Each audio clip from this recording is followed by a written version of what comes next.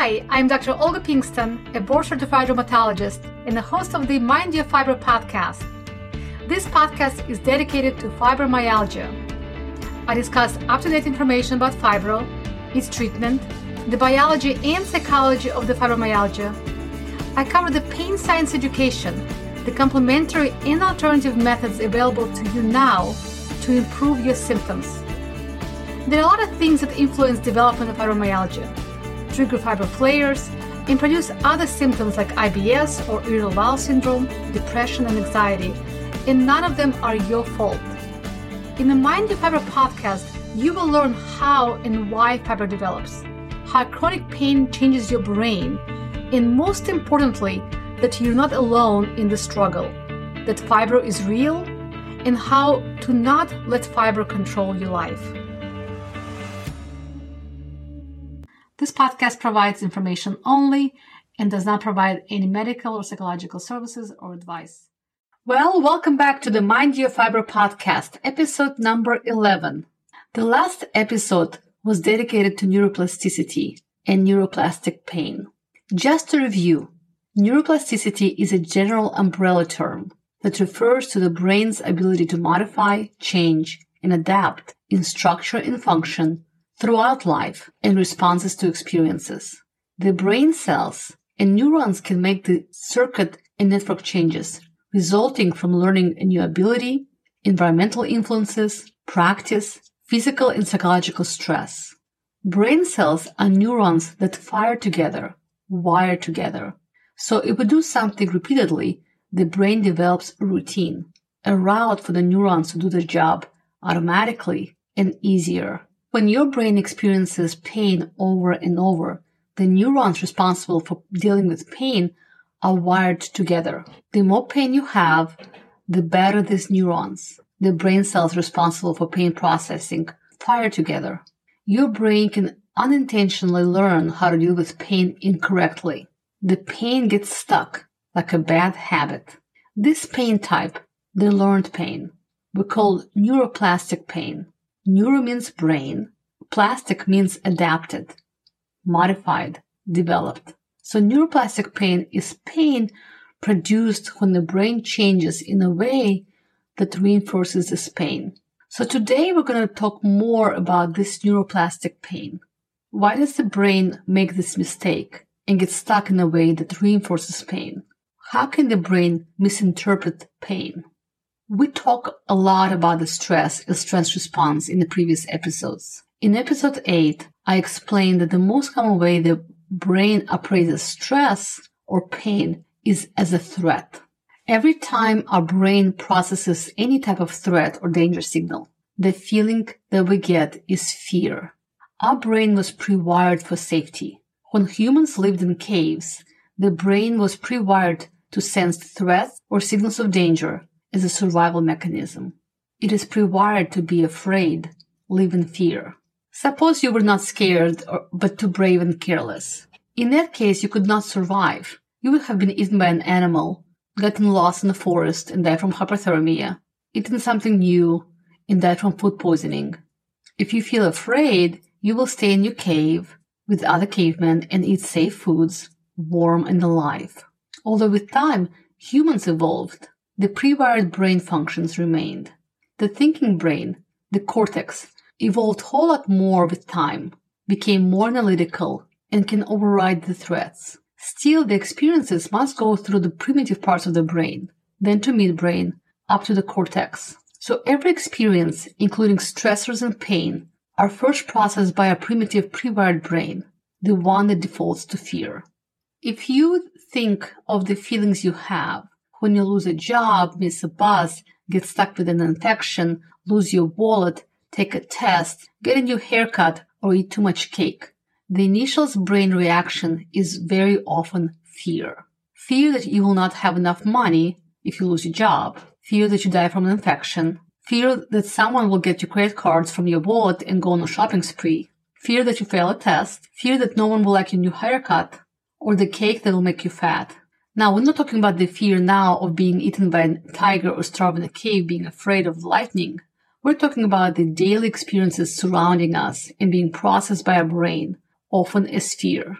Fear is normal, expected, initiated by primitive pre-wired brain to keep you alive and safe. But once the thinking brain starts actually thinking, we may stop being afraid of many things. You may actually start viewing losing a job as an opportunity so you can get a better job. You may actually like your new haircut or enjoy the cake. The way we react reinforces either the sense of danger or the sense of safety. If you eat cake often enough, the fear of weight gain may diminish, but you may start feeling guilty. If you start getting the same haircut month after month because you no longer fear of this familiar style, you may start being afraid of a different, untried haircut. Is this how people get stuck with the mullet? So the way we react reinforces our experiences, either as dangerous or safe. Our brain is organized to act and feel before it thinks. One more time. Our brain is organized to act and feel before it thinks. This makes sense. You don't want to think before reacting while being attacked by an animal or burned by a fire. Your primitive instincts, the pre-wired brain, needs to act and feel the pain before you can think. So we feel pain before we actually can think about pain. The danger signals activate the nervous system before the thinking brain can analyze. However, as a protective safety mechanism, this should only apply to danger signals, new pain, or a new unsafe sensation, like a burn from hot coals, bite from an animal, bone fracture, or whatever else is about to kill us. Then the thinking brain should take over. It should not apply necessarily to the ongoing pain, neuroplastic pain. If you had back pain for 10 years, your brain should get a clue that you're not going to die from it. There's no ongoing injury. If you had fibro pain on and off for years, the brain is sending the danger signals somewhat incorrectly, don't you think? The brain can misinterpret safe signals as dangerous.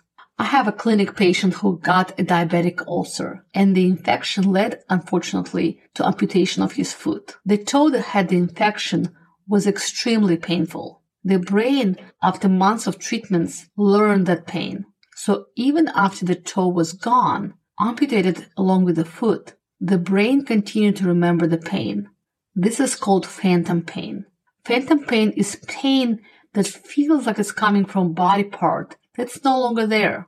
Doctors once believed that this post-amputation pain was a psychological problem, but experts now recognize these real sensations originate in the spinal cord and brain. The brain is stuck in the pain cycle. I was surprised to learn that his therapy included looking at his foot with a mirror, showing his brain there was no toe.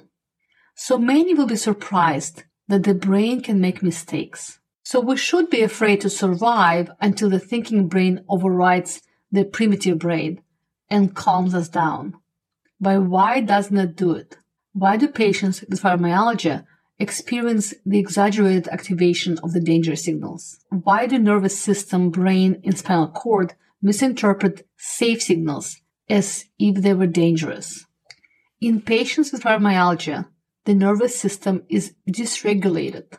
Brains have sets of regulatory networks or neural systems that originate in the primitive parts of our brain and spread through the brain to the whole brain, to the cortex or thinking part of the brain, to work together to keep us regulated in the face of various stressors. The long-term effects of stress are determined by the patterns of stress activation. If the stressors are predictable, low to moderate level, controllable, we develop tolerance to stress, resistance. Examples of controllable stress will be a challenging situation that we can cope with.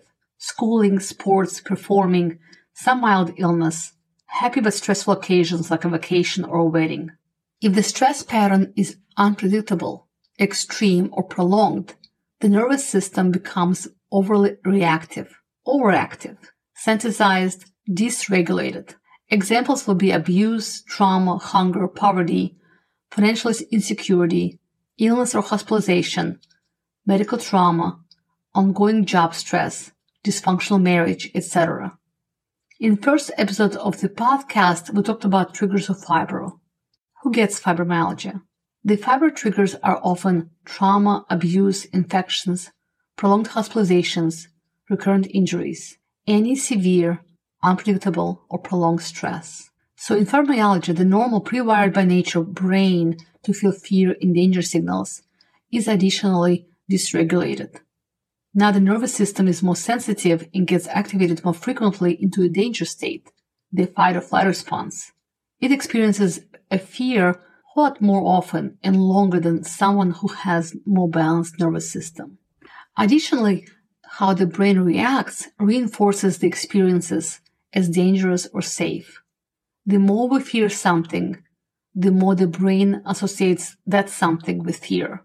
Like a toddler and the tantrums. If you ignore the first tantrum, there may be no tantrums in the future. But if you give in and address the tantrum, the feedback is given to the toddler, the tantrums will give attention, and the tantrums get reinforced and continued. The more you give attention to tantrums, the more tantrums you will get as a result. So our brain is pre-wired to view pain as dangerous, as a surviving mechanism. When we react to pain with fear, it reinforces that experience as dangerous. The more we fear pain, the more it puts the brain in a state of danger or high alert, activates the nervous system to fight or flight. The more fear we get, the more fear we have, the more pain we feel. The more pain we have, the more fear we feel, which leads to more pain. The brain is stuck in a fear-pain cycle or loop. Now, some people over time may let go of the fear but replace the feeling of fear with something else: anger, frustration, guilt, sadness, etc.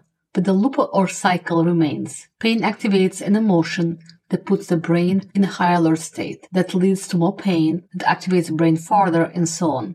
What we practice makes it stronger.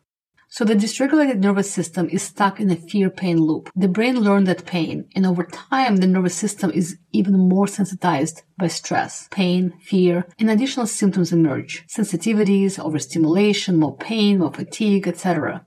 We have good news, because what we learned can be unlearned. So if we look at the fibromyalgia, there are areas that we can target for treatment, as if we were repairing a malfunctioning device. We can troubleshoot and look at the areas we can target and repair. The main areas of responsibility for pain are the dysregulated nervous system, which is super sensitive, and a fear-pain cycle. So to summarize, today's main point is to learn that our brains are not perfect and can make mistakes. The brain can misinterpret safe signals as dangerous. The fear promotes pain, making pain worse. The pain promotes fear, leading to more pain. The fear-pain cycle promotes activation of the nervous system's fight or flight response. The dysregulated nervous system gets stuck in the overdrive of the danger signals, leading to more pain and other fibrous symptoms. The good news: what is learned can be unlearned, just like a scary movie or a magic trick. Once you understand this scary stuff is not real, it becomes way less scary. So in the next episode, I will show you how you can get out of the fear-pain cycle using somatic tracking. Thank you for listening. Until next time, this is Olga Pinkston, and don't forget to mind your fibro. Thank you for listening to this podcast. If you enjoyed today's episode, the best thing you can do is to share with someone and leave a review and rating. This helps me support more people just like you move toward better life with fibromyalgia. All you have to do is to go to the platform you're listening on, click the share button or the icon, and just send it to a friend. I so appreciate you taking your time to do so. Make sure you sign up or subscribe to this podcast so you can get the most up-to-date information in the new episodes. Thanks for joining me today, and I will see you next week. And don't forget to mind your fibro. Disclaimer: this podcast provides information only and does not provide any medical or psychological services or advice. None of the content on this podcast prevents, cures, or treats any medical or mental condition.